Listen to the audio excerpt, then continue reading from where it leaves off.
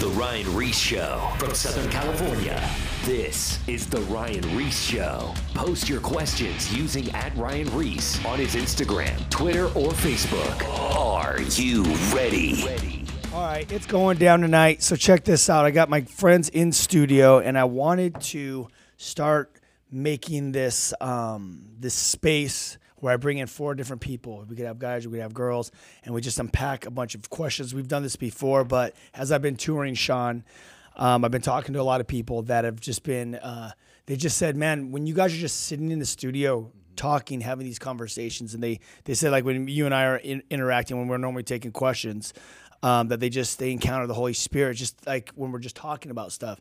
So I thought we should amp it up and bring some of our friends in, throughout the, shows throughout the year, bring in some guys, bring in some girls. So I figured we kick off this show with Wade O'Neill and Scott Salamat. And I wanted to bring you guys in because you guys are all pastors here at Calvary Chapel Diamond Bar and in California, and you guys have been working with my dad for many years. Scott, you've been on the show several times as well. You were my youth pastor, one of my youth pastors, but we just became friends, and you've been in my life for a long time. And Wade, you've been working here as a teaching pastor as well, like the rest of you guys. And I think it's just important that people know that, that these questions, sometimes you don't get all your questions answered when you're on the stage because you're Bible teaching, right? Mm-hmm. You're just going through the scriptures, breaking it down.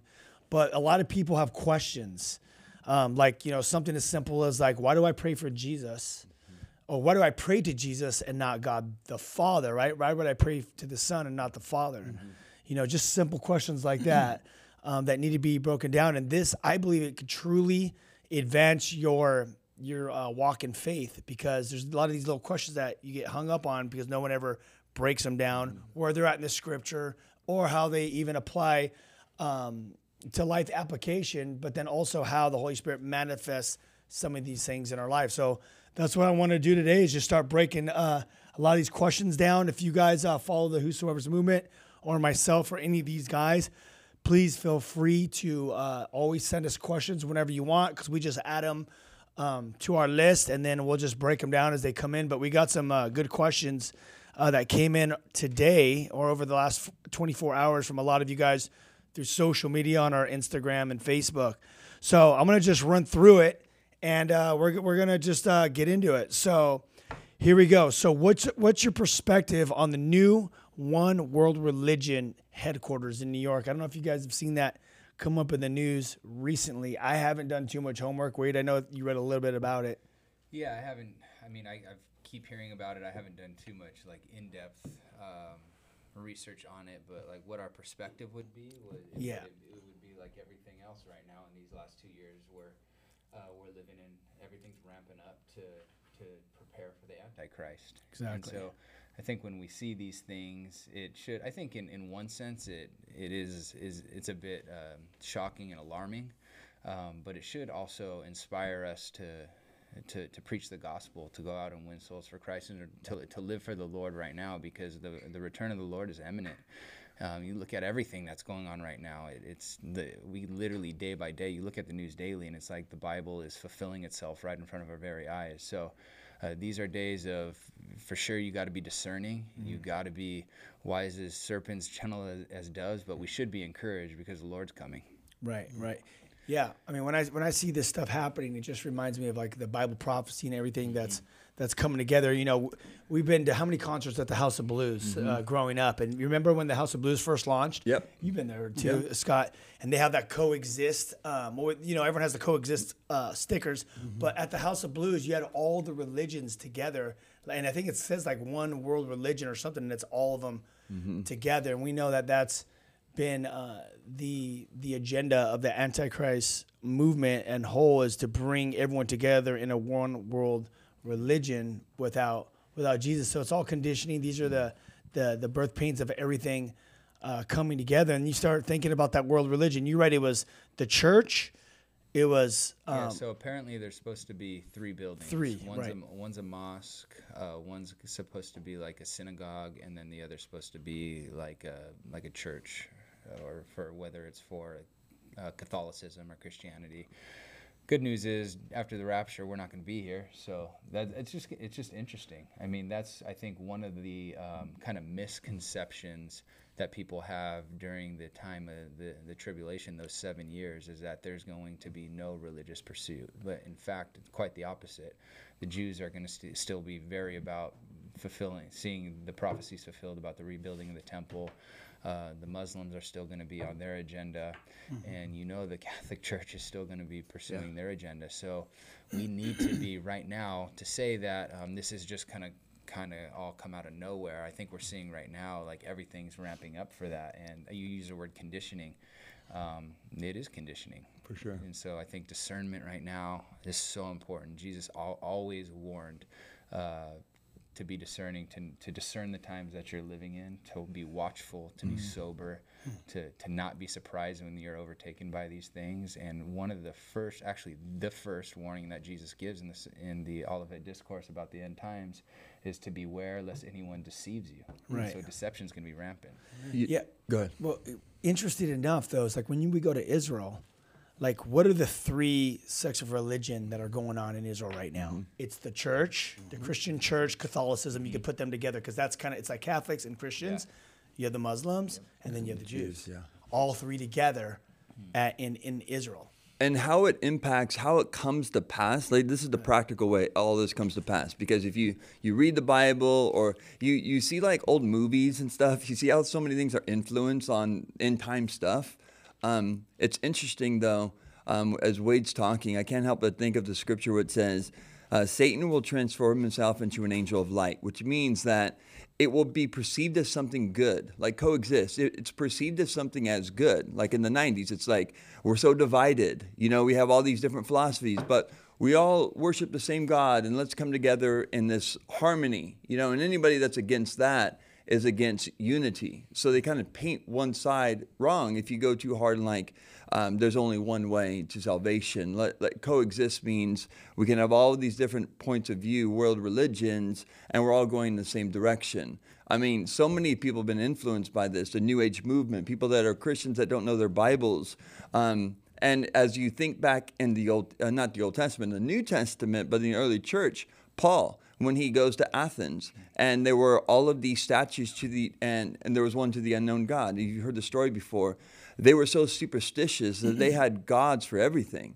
They had thousands and thousands of gods, and then they had one inscription to the unknown God, just in case they offended a God that they didn't reverence, then they would be right. And when we look at our culture today, even though everyone's like heavily offended, like very easy, there's also this mode of people not wanting to offend in certain aspects. So it's in people's sexuality, it's in their religion, it's in their various things. And you could just see how everything's just kind of lining up right now. Well, people in the masses will be like, hey, that sounds like a good plan. Then they'll get along. And that's where the Antichrist will come in with a solution. Religion's a problem, government's the problem, money's a problem. Here's a solution, and it's really going to fall in place simply as that. And the church is going to, the Christianity is, the lines are going to be blurred. Like, it's funny because you also read that on that church building or that Christian building, they're not allowed to have a cross on it. So they already took the power away, Jesus out of it.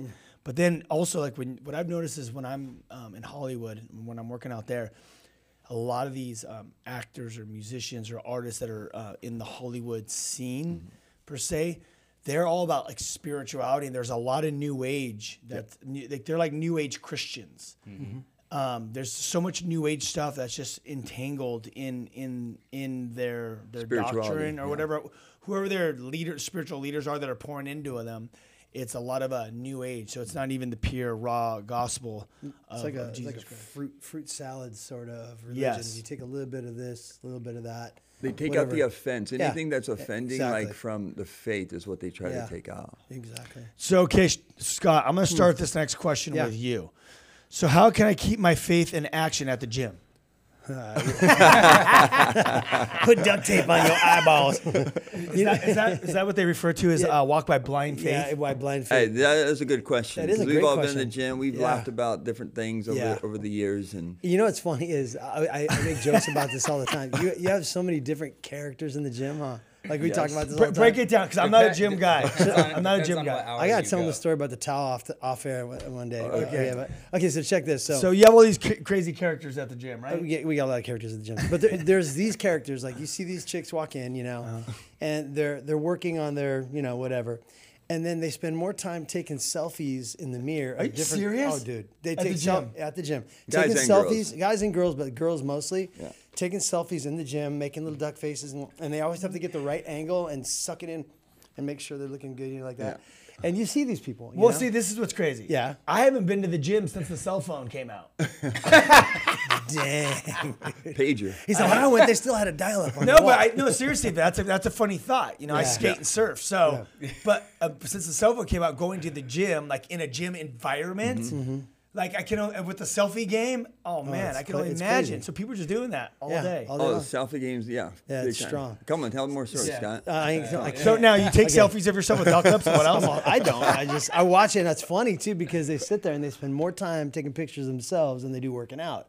But then they'll post it, and again, and it goes all back to that self image. Everybody's all about the image and the Instagram and all that Yeah. stuff. But anyway, all so for the gram. how do you keep your composure? Well, I'll be honest with you. How I do it, honestly, is I always have my earphones in. They're sound canceling. They're awesome. I'm always listening to Chuck, or I'm always listening to worship constantly. Yeah. I'll burn through like 2 or 3 hours of study in the morning or worship, and I don't even pay attention. Yeah, your eyes are there, but you're there for some other reason. And if you feel like you shouldn't be there, then get out, leave. Like get out of there, don't go there if you feel like that's gonna be a stumbling block to you, because people are there. Think about what a gym is. A gym is there to work on the body, the external. Yeah. It doesn't highlight the internal. So what I like to do is balance it out while I'm doing my physical. I get my internal and my mentals right too. I get my mentals right before I go to the gym. And then when I'm there, I'm making sure that my spiritual is being fed. So the you know what I'm saying? So I'm like, it's not all about feed the flesh, feed the flesh, feed the flesh. Paul said, bodily exercise profits a little, but godliness, that profits, that's the most profit. So we have to have a balance. But I think when you're at the gym, your perspective has to be, I'm here just representing Christ, and it doesn't matter who else is around me. Let me add a question to that, because what this guy's clearly He's stumbling. is he's stumbling. He's basically in a scenario where there's girls in stretchy pants and tops, those small tops or whatever. They're I don't even know what they're called, those gym Lululemon stuff. And here they are in this environment, and he's having a hard time struggling. Now this could be if you go to the beach, if you go to some pool parties, Yes. Anywhere where there's Anywhere where there's girls like that. Yeah. So that's like the mall. it's a lust thing in general. Okay. So basically, how does one deal with lust? right. Do you just At the disappear and not go to the gym anymore? Yeah. Do you I mean, I not think go to the beach? If you were going to try to escape, the lust is in your heart. It's not in the gym. What's firing that? What's creating that fire of that lust? His lack of fellowship with God and his desire for the things of the world. I mean, come on, let's be honest. I mean, physical men, we're all men here. I think we can all speak here, even though we're on air, because we speak very frankly. We're men, and we're attracted to one particular thing, and that's always going to be a draw for us. That's why we have beautiful wives that we take, that take care of us, and we love them, and vice versa. But the temptation is always going to be for the eyes to want to wander or want to go there, and the enemy likes to raise up that old dead man. And I know you got a dead man. You got a dead man. We all got dead men. And that guy tries to be... He's alive sometimes. He's alive sometimes. To put a bullet in his head every day, right? Reckon himself to be dead every day. You pull a John Wick on him, boom. Yeah. But the truth is, every day you wake up and you put him to death, right? Yes. And the more you feed that man, right, that dead man, the more he comes alive. So going to the gym, for some people, could feed it, especially if you're not in the right spirit. Going to the beach, going to the McDonald's, I mean, whatever. It doesn't matter where. So it's not the issue of the gym. It is the issue of the heart. Like, if you're going to the gym and that's going to be a stumbling block, don't go to the gym. Go get some weights and work out in your house. But I have a feeling like if this person's asking this question, then he's got deeper issues, and it's not the gym itself. What does the verse say in James? It talks about, it talks about sinning, that if you When sin gives birth, that kind yeah, of thing? it's like looking or is not gonna isn't sinful. It's doing taking action. I can't think of the verse. James 1. When you're not, don't say when you're tempted by God. You are tempted when you're drawn away by your own evil desires and the desires of your heart, because our heart is wicked. Amen. And like Scott's saying, like, you want to make sure you're doing inventory on your own personal life. For myself, all I got to do is take off my glasses because I can't see nothing. That's the ticket. That's the ticket. That's the He's ticket. staring at 85-year-old Hey, I know. That's how you do it. That's it. You just take off your glasses. That's the way you do it. Then you're cross-eyed. Everyone thinks you're But looking at it. you can't just live in a bubble. Obviously, you don't want, just like anything else, like you have a problem with drinking, you're not going to be hanging out at the bar all the time. Yeah. You want to be wise, going to the gym is a good thing, but we also know that there are times at the gym that are like the club. Our homie that grew up with Chongo, like he always said, he loved working out, but he also thought that a gym should have a bar there too, so And a disco ball. so you can hang out. So they're like in that prime time, like in the late evening and stuff. There is that vibe, Yeah. like, and if you feel that vibe, just like anything else, Don't go like after work. Yeah, bounce, that's true. Yeah. bounce. The Bible says there's no temptation given to man that's not common to Exactly. man, and God will always give us a way of escape. Say, you know what, this time frame doesn't work for me. Yeah. I'm going to go in the morning. I'm going to do this, and vice versa. And just kind of make sure that you have a balance of everything. I think what Scott said is important. Like, all it comes back to your devotion life. When you're praying, when you're seeking God, like in preparation to go to the gym and stuff like that, it's going to help you. And then, just be disciplined, like in your mind. Like, you just know your eyes are going to wander, whether you're at the gym or whether you're at In-N-Out. Do you know what I'm saying? This happens. Okay, look, I live in Orange County. You don't have to go to the gym. Exactly. You just go to the Sprouts Market or In-N-Out or wherever, and these girls are in these outfits everywhere you go. Yeah. It's a thing. So the bottom line is, like you were saying, if you're not literally in the Word and you're not Spirit filled and praying and in relationship with God, you're gonna get tempted when you walk out your door. Yeah. That's the bottom line. You know what I'm saying? So it's just being connected. Yeah, and I think we know this goes vice versa, right? Especially in our culture today, there are girls that battle with lust in a big way too. Like, girls battle with lust, girls battle with pornography, just like men as well. So it's a battle that we're all facing, and so you just gotta. It's just like with everything in life, though. As far as if you want to walk with God, it's reckoning an old man to be dead. I know my sinful nature is always going to want to be. My flesh is never going to be satisfied. So I gotta crucify it, and crucifying it is going to be like, man, like, I'm not going to play with it. You don't want to play with fire. You don't want to put yourself in a place. And your heart. You do. You know when you're starting to, like, kind of, your mind's starting to wander, maybe you're starting to fantasize a little bit more. You're allowing imagination to take over it. Yes. That's where it says, okay, dude, I'm going to stop. I'm going to bounce today. I'm just thinking I'm going to go home or whatever. You just have to be sensitive to God's voice. That's what I'd say. Okay, next question from Phil in Australia. Sean Mckeehan, how are you so fine? I don't know. That's a true question. Look. It's the lighting. I did add you. All right. so fine? But now let's just say, back to that original question that you were talking about, how you were encouraging the guy that's not, filled with the Spirit. He's just kind of walking away and he's having a problem with lust. So someone, low-key Joey, sent another question. Says, how can I get back on track with the Lord after I've hardened my heart due to sin? So this is a good question, whether it's lust or whatever. Yeah. Who wants to unpack this one? I'll start because I love that. I love that because I think we've all been there. Jesus talked a little bit when he's talking to the spiritual, like, Pharisees about the old wineskin thing. And there's some truth to that thing about pouring new wine in old wineskin, The wineskins, as we know, like, if you soften them and you soak them in water, you can use them again. Yeah. You know what I mean? Joey needs to soften his heart again. He needs to, like the Bible says, washing with the washing in the water of the Word, right? He needs to literally go before the Lord, toss out the garbage, and just say, okay, God, I've stained my mind, I've stained my heart, stained my life, whatever. I'm drawing near. The Bible says, draw near to God and he will draw near to you. That's a promise. You draw near to God and he will draw near to you, right? So as you go before the Lord in brokenness and humility and say, God, this is my hang up, this is my issue, I want it gone. I'm surrendering it to you, like, I'm making every effort I can. And guess what? God will meet you there, just like we talk about, like, God will meet you there. He will minister to you in your weaknesses. He will give you strength day by day. It's not like he's going to give you a verse today that's going to get you through, every day you got to go by. Yes, you could go back to the Word every day, but you have to go to him every day. And so I think he needs to learn to get back to the forgiveness and the grace and the mercy of God and move past his trip, so to speak. You know what I mean? Move forward in victory. And to do that, obviously it all comes down to repentance, and it's getting rid of it's. If you want to get close to God and you want him to come to you and you want to be able to hear his voice or get something out of reading the Word of God, you got to do inventory in your life and you got to clean house. You got to get rid of the junk that has led you away from him, get those things out of your life, clean house, if you will, and then, like Scott said, get plugged in, start reading, start praying, and then God will start speaking to you.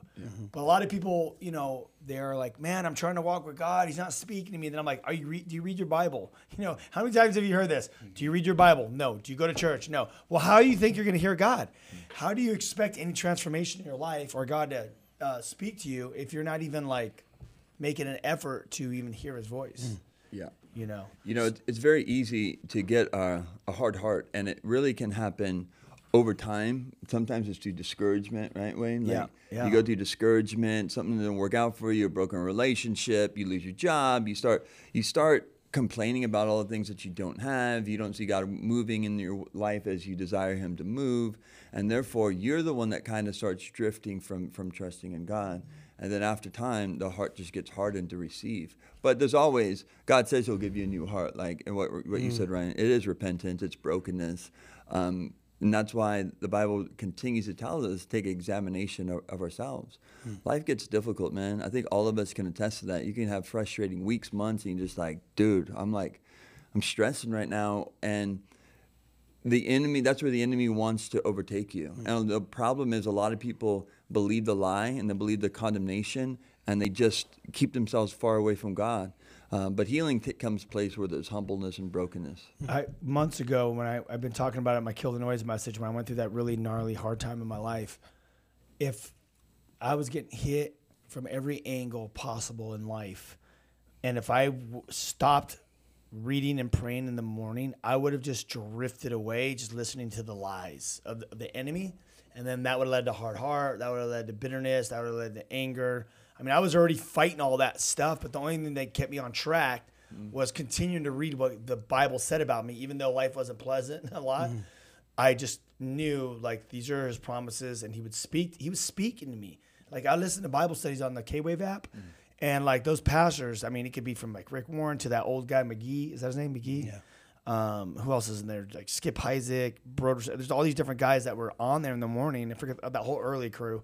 Greg Laurie is one of them. And God was using those guys to speak and to give me that, like you were saying, it wasn't that verse for like my life. It was like the verse of the day, basically. Yeah. And he was giving that fresh manna like the Israelites. That's it. Every day he kept giving me that fresh manna, and I would grip on to that verse or that message or that lyric in that song, because God speaks through music as well, those lyrics.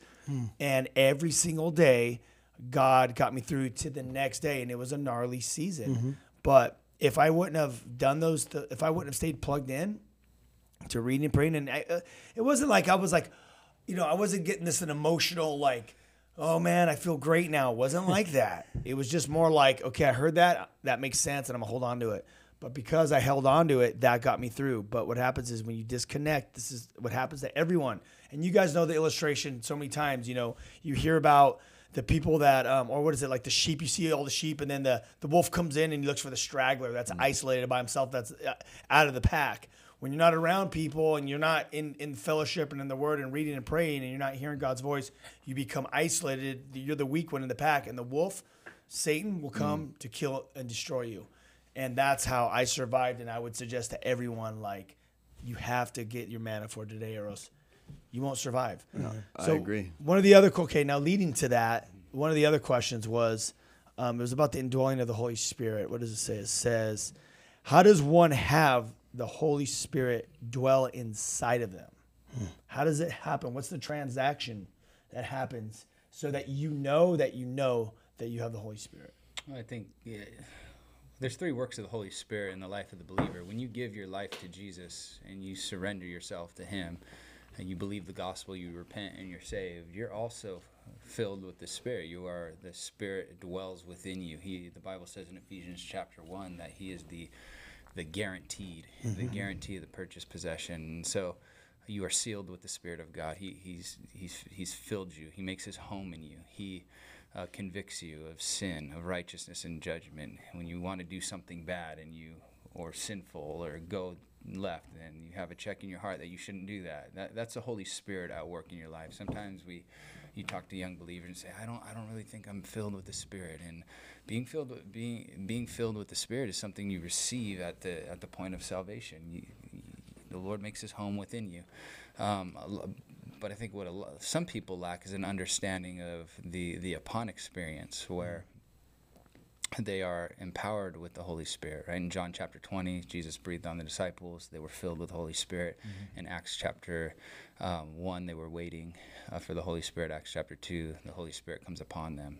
And the Holy Spirit comes upon you to give you power over sin, to give you and give you the gifts that you need to serve Him within the ministry that the Lord has called you to. So how can you know? I mean, I think so many people have had so many different experiences. When I was baptized with the Holy Spirit, I had a very real encounter. I was baptized with the Spirit. I received the gift of tongues. I knew what happened. Like, did you feel anything, or did you just start speaking in tongues? I was in a really broken time in my life, and so kind of going back to the last question that you had, I was.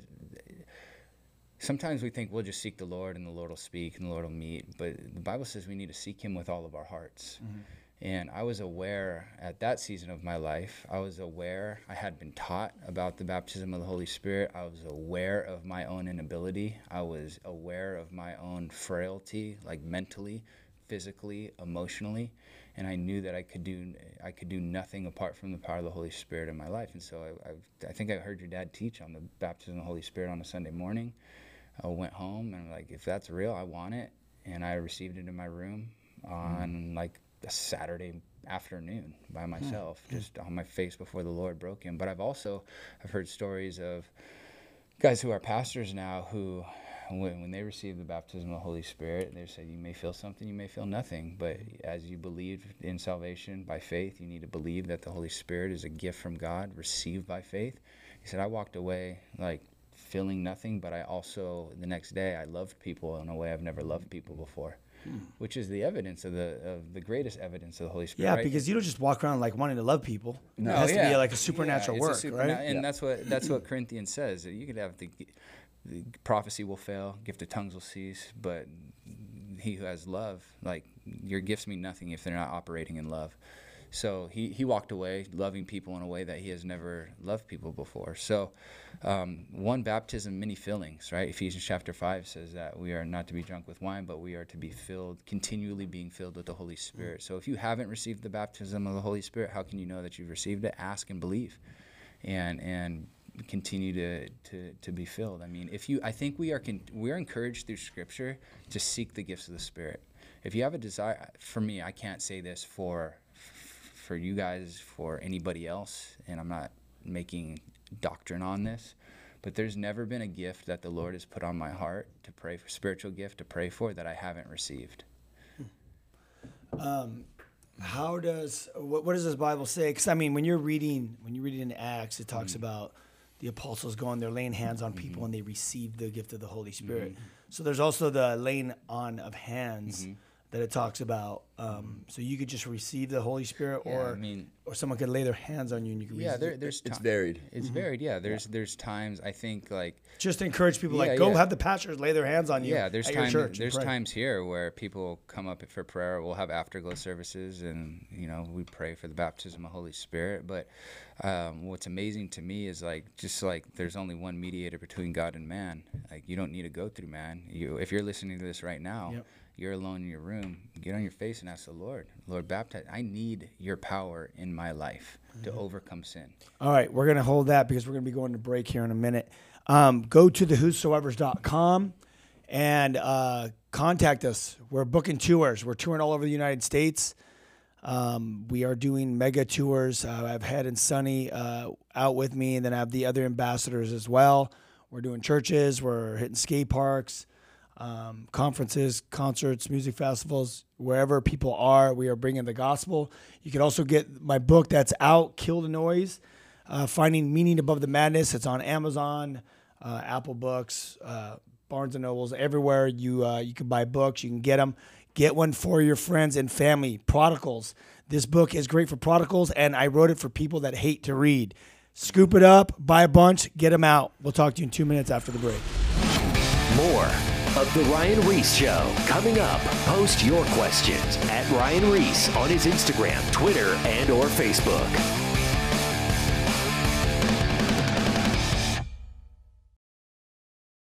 Now, back to The Ryan Ries Show. All right, so right before the break, we were talking about the effects of the Holy Spirit, the baptism or the upon experience or the filling of the Holy Spirit, basically directing to that point in the scripture in Acts 1:8 when Jesus says, you will receive power when the Holy Spirit comes upon you. It's that effect because we believe that there's the in, with, and upon experience, the three experiences. So let's just pick it back up. I got Sean Mckeehan in studio, Wade O'Neill, and Scott Salamat. Wade, you were talking about the effects of the Holy Spirit, and I know that at the break you wanted to discuss the Billy Graham. I think it's important to kind of discuss this a little bit, especially the days that we're living in. Yeah. Obviously, Jesus in his foreknowledge knew that the disciples were going to go and face an incredible amount of persecution. There's going to be an incredible amount of opposition. And a lot of people read the book of Acts and like, man, we need that today. We need to experience this revival. And it's true. That's the only hope for America. At all that's the only hope for the church moving forward is an outpouring of the Holy Spirit. But what was also a theme in the book of Acts is a tremendous amount of persecution. It was consistent. And so the Lord told them, go and wait. Go and wait. And sometimes we want to rush into the will of God or into the ministry the Lord has given us apart from being empowered by the Holy Spirit. And that's what he said, go, wait. The Holy Spirit will come upon you and you will be my witnesses. That word literally means martyrs. You're going to die for me. And so obviously they were baptized with the Holy Spirit. Spoken tongues. Is the gift of tongues a sign of the baptism of the Holy Spirit? No, we don't believe so. But we were talking off air a little bit about how ignorant people are of the person and the work of the Holy Spirit. And I think a lot of times when we start talking about the Holy Spirit, we just want to start thinking about gifts and signs and wonders, and all those things will follow. However, he's a person. That means he has a will, he has a mind, and he has emotions. Amen. So we can grieve the Holy Spirit. And sometimes we say, why aren't we experiencing the Holy Spirit in our life? Well, there's something in your life that is grieving the Holy Spirit. We were talking about before we came back on of what precedes this baptism of the Holy Spirit. And that's a surrendered life, a fully surrendered life. I want to jump in here really quick to even simplify it a little bit more. So if the person of the Holy Spirit, when you give your life to Christ, you have the person of the Holy Spirit inside of you. Now, and Jesus says, I do whatever the Father does. So the Father, Jesus Christ is sitting at the right hand of the Father. When we believe, he sends the Holy Spirit. That's the Trinity. Now, as you have the Holy Spirit in you, if you want him to manifest and to operate in your life, it's in full surrender. It's in getting rid of a lot of the sin and stuff that's in your life and being connected to God the Father in heaven and Jesus Christ, right? So we're connected there. But sin is what breaks up the signal. It's what destroys the connection. So if you're like, I want the Holy Spirit to work, I want God to manifest in our life, but if we're clouding the signal and the connection to the God the Father, that's through sin, that is quenching the Holy Spirit. It's grieving the Holy Spirit. It's not allowing for the power to operate. It's like getting your cell phone and having the connection cord, but it's like you have a cord that has like a short in it. It's just getting a little bits of power here and there, and you never get that full power source for the phone or your whatever you're plugging your cameras to operate in full power. And you're going, why? Well, the things that breaks it is sin. And that's what you're saying. In full surrender. What is full surrender? It's being surrendered to God and saying, I'm not gonna go out and make a habit of sinning, but when I do, I'm gonna repent, and through the power of the Holy Spirit, he's gonna help me transform and get rid of that stuff. So that's the one thing that clouds and breaks up. Because like I talked about this the other day at one of my Kill the Noise messages, said a lot of you guys like, I want to be used by God. When you say used by God, you want to be empowered with the Holy Spirit and you want him to manifest in your life. But how can God use you? Timothy, in 2 Timothy, talks about we're vessels. There's vessels for gold and silver for honorable use, and then there's some used of wood and clay for everyday use. Well, we know that in the king's quarters, the clay vessels were made for sewage water to take out poop and pee. I have kids. We all have kids here. We know what poop and pee and diapers look like, right? So some of us are vessels of poop and pee because we're putting this garbage in, and then we're like, God, use me. Imagine like a glass of water with sewage water, and you're like, God, why aren't you using me? Because you're putting garbage into you day and night, and then you're saying, God, use you. How can God use a vessel of sewage water? Yeah. You know, you touch on the thing of the vessel, which is super important, because if you go back to the Old Testament, whenever you went into the temple, those vessels were what we would call consecrated. Right. What's consecrated? Consecrated means set apart. Like, in other words, that vase right there of brass or gold, they might have another one. That one you use in your house. This one's set apart for the work of God. Right. So whenever they would have a consecrated vessel, it had to be washed and ceremonially cleansed and anointed with oil. Right. So that's symbolic of our lives too. If we want to be used by God, we need to be set apart. Like, hey, like you said, you said it earlier. You said when you become a Christian, you want to be used by God. People are like, how do I get used by God? And you said, well, you got to get rid of some of the crap in your life, and it's true. Right. But it's true. We're never going to be sinless. Right. And not until we go to heaven. But when you become a Christian, you do sin less. You do sin less, because that's our practice. Our practice is, because when we were in the world, we did whatever we wanted to do without any reservation, right? Yeah. But as a Christian, you're like, now you have that hesitation, and you have that leading of the Holy Spirit that begins to show you, hey, stop, don't go that way. And that's the person of the Holy Spirit going, he's giving those stop signs. Exactly no, don't. And going back to the person that you were talking about, and he says the Holy Spirit is a person. Jesus himself said, hey, when I leave you, and don't get sad because I'm going to leave you. I'm not going to leave you alone. When I leave, I'm going to send you the Holy Spirit, and he calls him he's a person, will show you all things. He's going to be with you. He's going to be upon you. He's going to work in you. He's going to reveal all things. He's going to convict the world of sin. I mean, all of the above. And he has been current working until he has been ever since the beginning. Right. Since Jesus left, and he is continuing to work.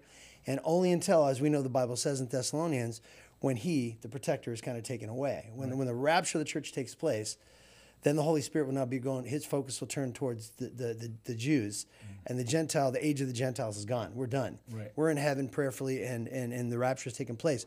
But until that time, we have 21 gifts of the Spirit. Most people are not aware of any of them.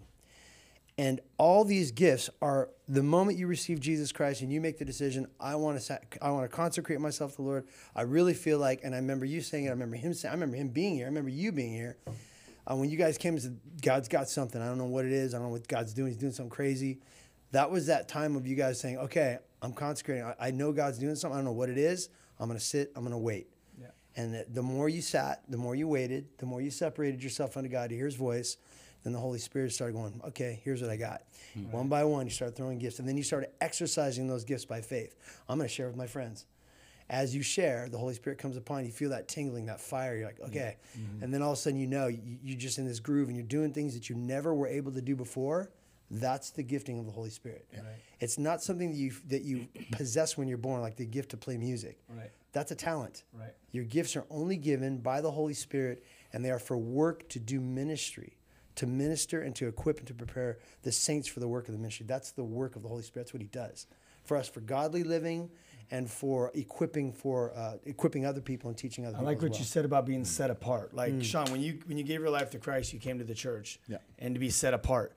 Like, what did that look like? Because I wasn't a Christian at that time, but I remember you came over. You were doing some work at my house, and I went and stayed the night at your brother's house because I think we went out to do something for one night. But you were there, but you were set apart. You were like going through the Bible studies, reading. You weren't out. We didn't go out with me and your brother to go party. Mm-hmm. You were at home, and you were like actually studying and reading, and just you were setting yourself apart to see what God wanted to do in your life. There's like a process, like a training process. It's a process, and sometimes it's not always pleasant. It's not always easy. Like Scott said, but you're not going to be alone. The Holy Spirit is going to help you through the process. So it's like we grew up, like Ryan, you've heard Ryan's story. Like I grew up with him through high school and through our 20s. Like we lived like pirates. So it was a party life all the time. And not only like that crew that Ryan's talking about, they were like they're not just friends, they're like brothers. And it was the only family like I really knew other than my close family. Love the guys, still do to this day. But I knew that hanging out with the guys and drinking leads to go and get cocaine, getting high on methamphetamines that I was battling with prior to coming to the Lord, that I had to make a conscious effort. It's going back to the gym thing. Like I could go hang out with the guys, like if it's on my terms. I can go have lunch with them. They're having a reunion at a buddy's house. I can go hang out for a little bit. But once it starts getting to the area where everyone's starting to get drunk, they're saying crazy stuff, they're wanting me, you know, and you only, you know in your heart too, like I could go down this path. You know, that's why the Bible says, take heed to yourself. You think you don't have a problem, you won't fall, you're stupid. Like it can happen.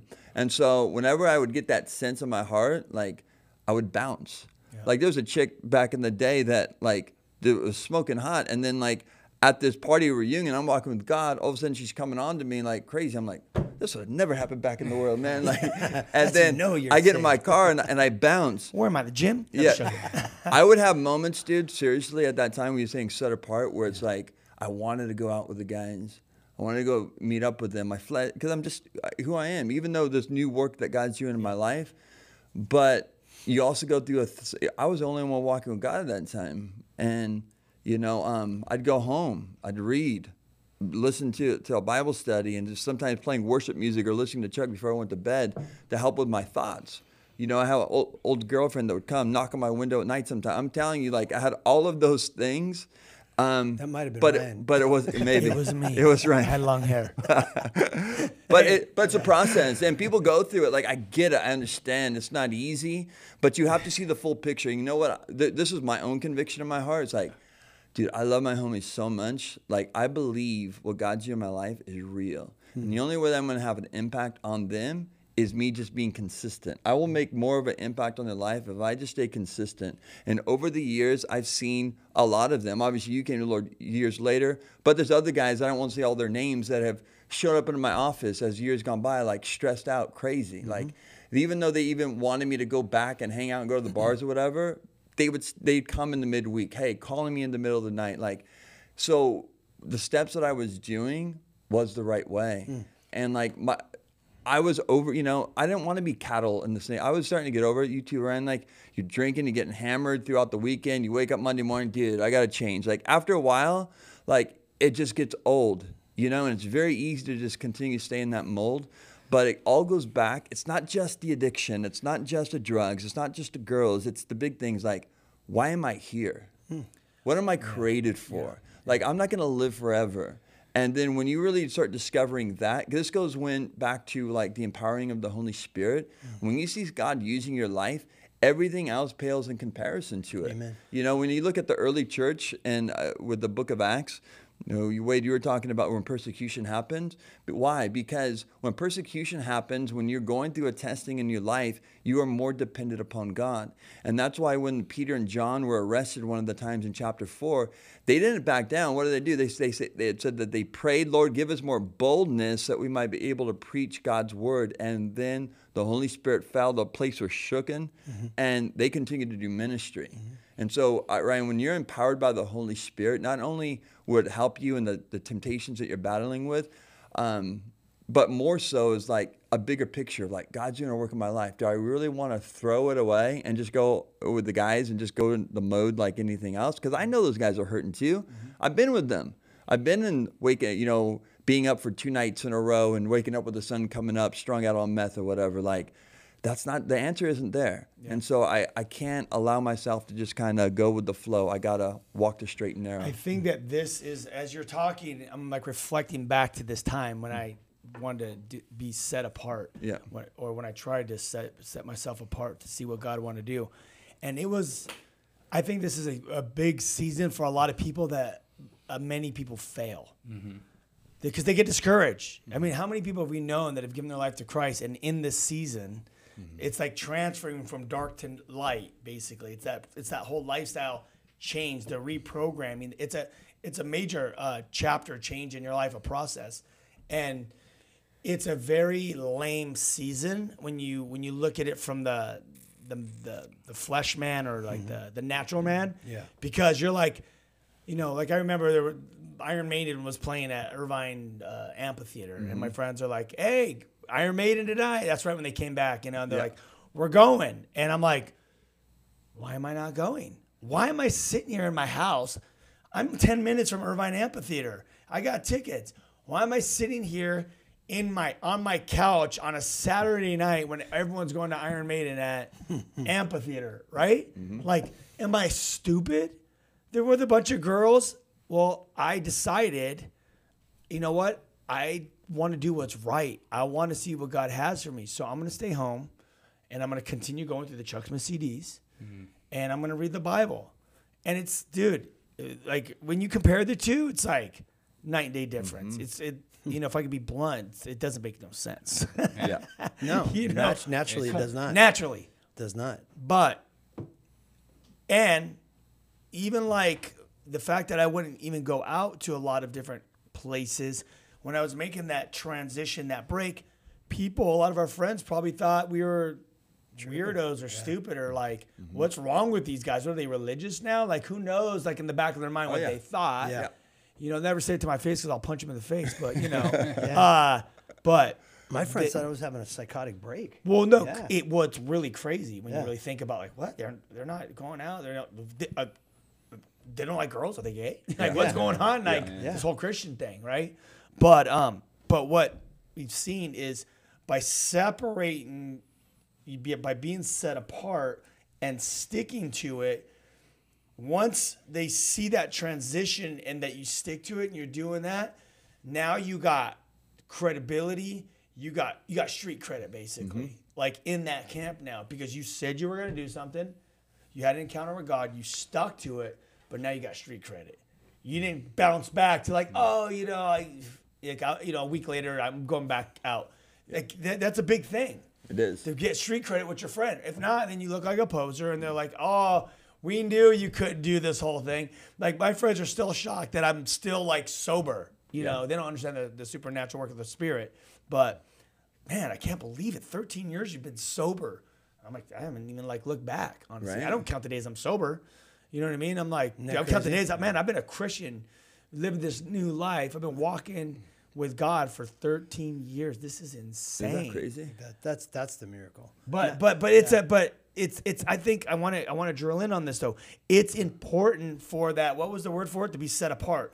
That consecration Consecrated, yeah. to God. That is a very important season in many new Christians that they fail. It's a lonely season. It's lonely. And people, totally. Yes, really, it's lonely. You really struggle, and you're really forced to deal with yourself and your issues and your brokenness and just being like jacked up, man. I remember like I just got hit up from one of my roommates in college, and one of the houses we used to stinking rage at is just got bought by a ministry, and they're turning it into a ministry home.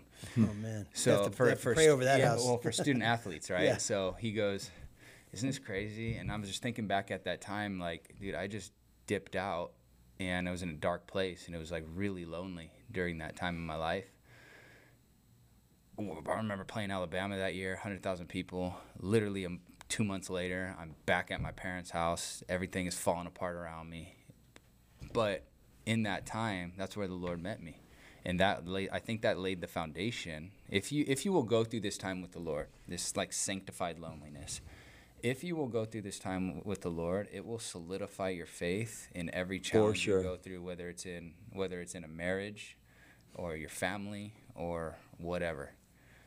So you got to go through it with the Lord. And you got to let the Lord meet you in that time, or else you're missing out on what the Lord really has in store for you. It's crucial. So let's talk about so you go through this process. I just want to continue kind of down this route that we're going. So when you go through this process and God starts you consecrate yourself to the Lord, He starts removing this stuff out of your life. As you're reading the Bible, you're going from Genesis to Revelations. God is giving you all these stories of these imperfect men and women, how God uses them, and He starts. You start reading these stories, and it applies to things in your life. And as you read the Bible, if you want to be used by God, as you know the Word of God, these are going to be the stories and these are going to be the scriptures that the Holy Spirit's going to be able to pull out of you when you're doing ministry and the gifts start operating. Break down the difference between the gifts and the talents. Yeah. Like you're born with talents, but you're not born with the gifts of the Spirit. Exactly. So how do those two operate in one's life? That's a great question, because a lot of people hit me up like, you'll have people say, dude, I want to get involved in ministry because I can play music or I can do this and I'm really good at speaking and I'm funny and I can draw a crowd. And I'm like, dude, that's great. And those are the people you want to stay away from at the moment, because like until they are empowered by the Holy Spirit, surrendered to the will of God, I've heard people say this, like, I have all these killer talents to bring to the table. Well, God doesn't need your talents. You're as filthy rags, right? All our worth is as filthy rags. Yeah. It's not until you're emptied, and that was the other process of those vessels in the temple. They could have been used for something else, but they were created, they were cleansed, they were washed, they were emptied, so that they could be filled up again. And when a person comes to him and says, God, I've got all these things that I think would be great for you. Yeah, God could use those later, but after he deals with the heart and the issue. So the consecration part and the Holy Spirit coming upon you is like, you have these gifts. And the Bible says that these gifts are given to us for the work of ministry, okay, for the equipping of the saints. Basically equipping, imagine, when I think of equipping, I tell the high school kids all the time, Batman is just a dude who's really smart and really rich. But without his bat belt and all of his cool gadgets, he's just a dork in a suit, right? Yeah. That's how we are. Without the gifts of the Holy Spirit, we're just acting Christians. We need the help of the Holy Spirit. Right. He hit on it hard. We live in crazy times. Wade said it. We live in crazy times, and there was never a time that we need the empowering and the gifting of the Holy Spirit as we do today. We're going to face persecution like he's talked about. Mm-hmm. We're going to face it. We're already going through certain amounts of it. The Holy Spirit enables us to do the work of God, the divine work, in human beings, and it's impossible in our human nature. Right. We need the empowering of God to do it.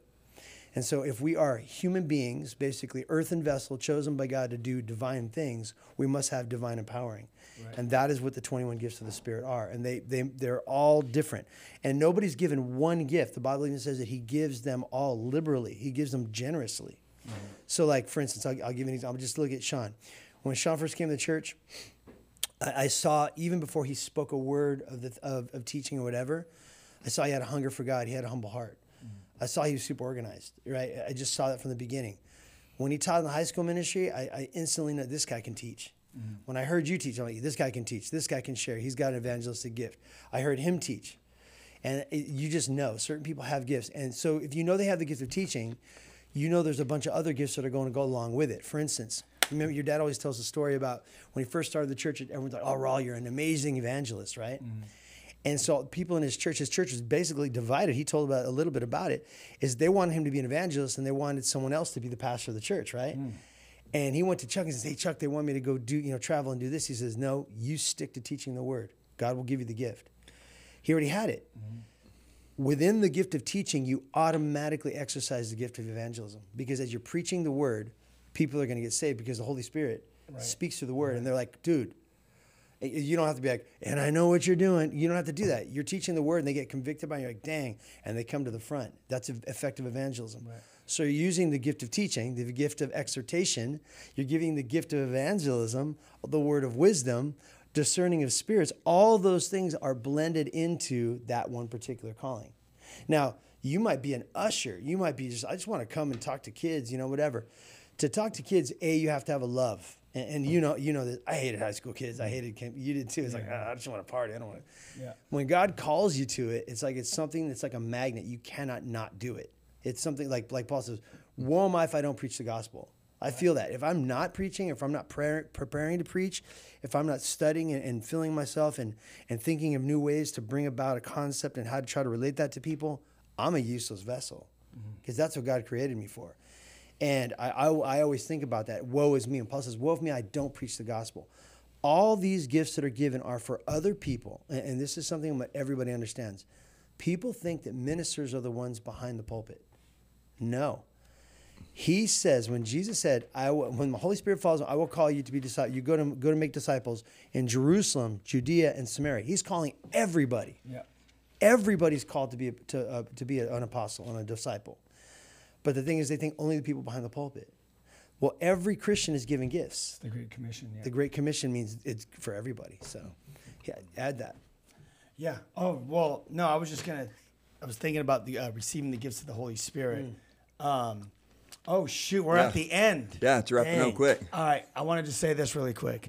I remember thinking, oh, man, I want to get all the gifts. So I did every study on all the gifts. I listened to the Bible studies. I read the books. I did all this stuff. And I thought, okay, now I'm ready. I'm ready for all the gifts, God. And there was like no action. And finally, I was like, forget it. I'm just going to go back to studying Revelations.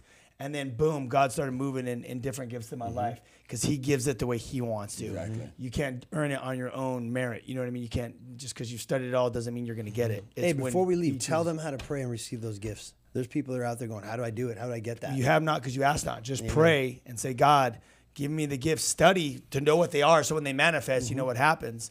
But he'll give them to you. Just pray for them, then he'll give them to you in his timing. Amen. It's that simple. All right, guys, thank you for being on the show. This is the end. Go to thewhosoevers.com. Book us. We want to come on tour. Get the Kill the Noise book. Get it to your friends, family. It's a discipleship book. It will transform your life, and it will grow your faith. And that's pretty much it. So I guess we'll just connect next week, and we'll get the party going next Saturday night. Sounds All right, good. guys. Peace. Peace.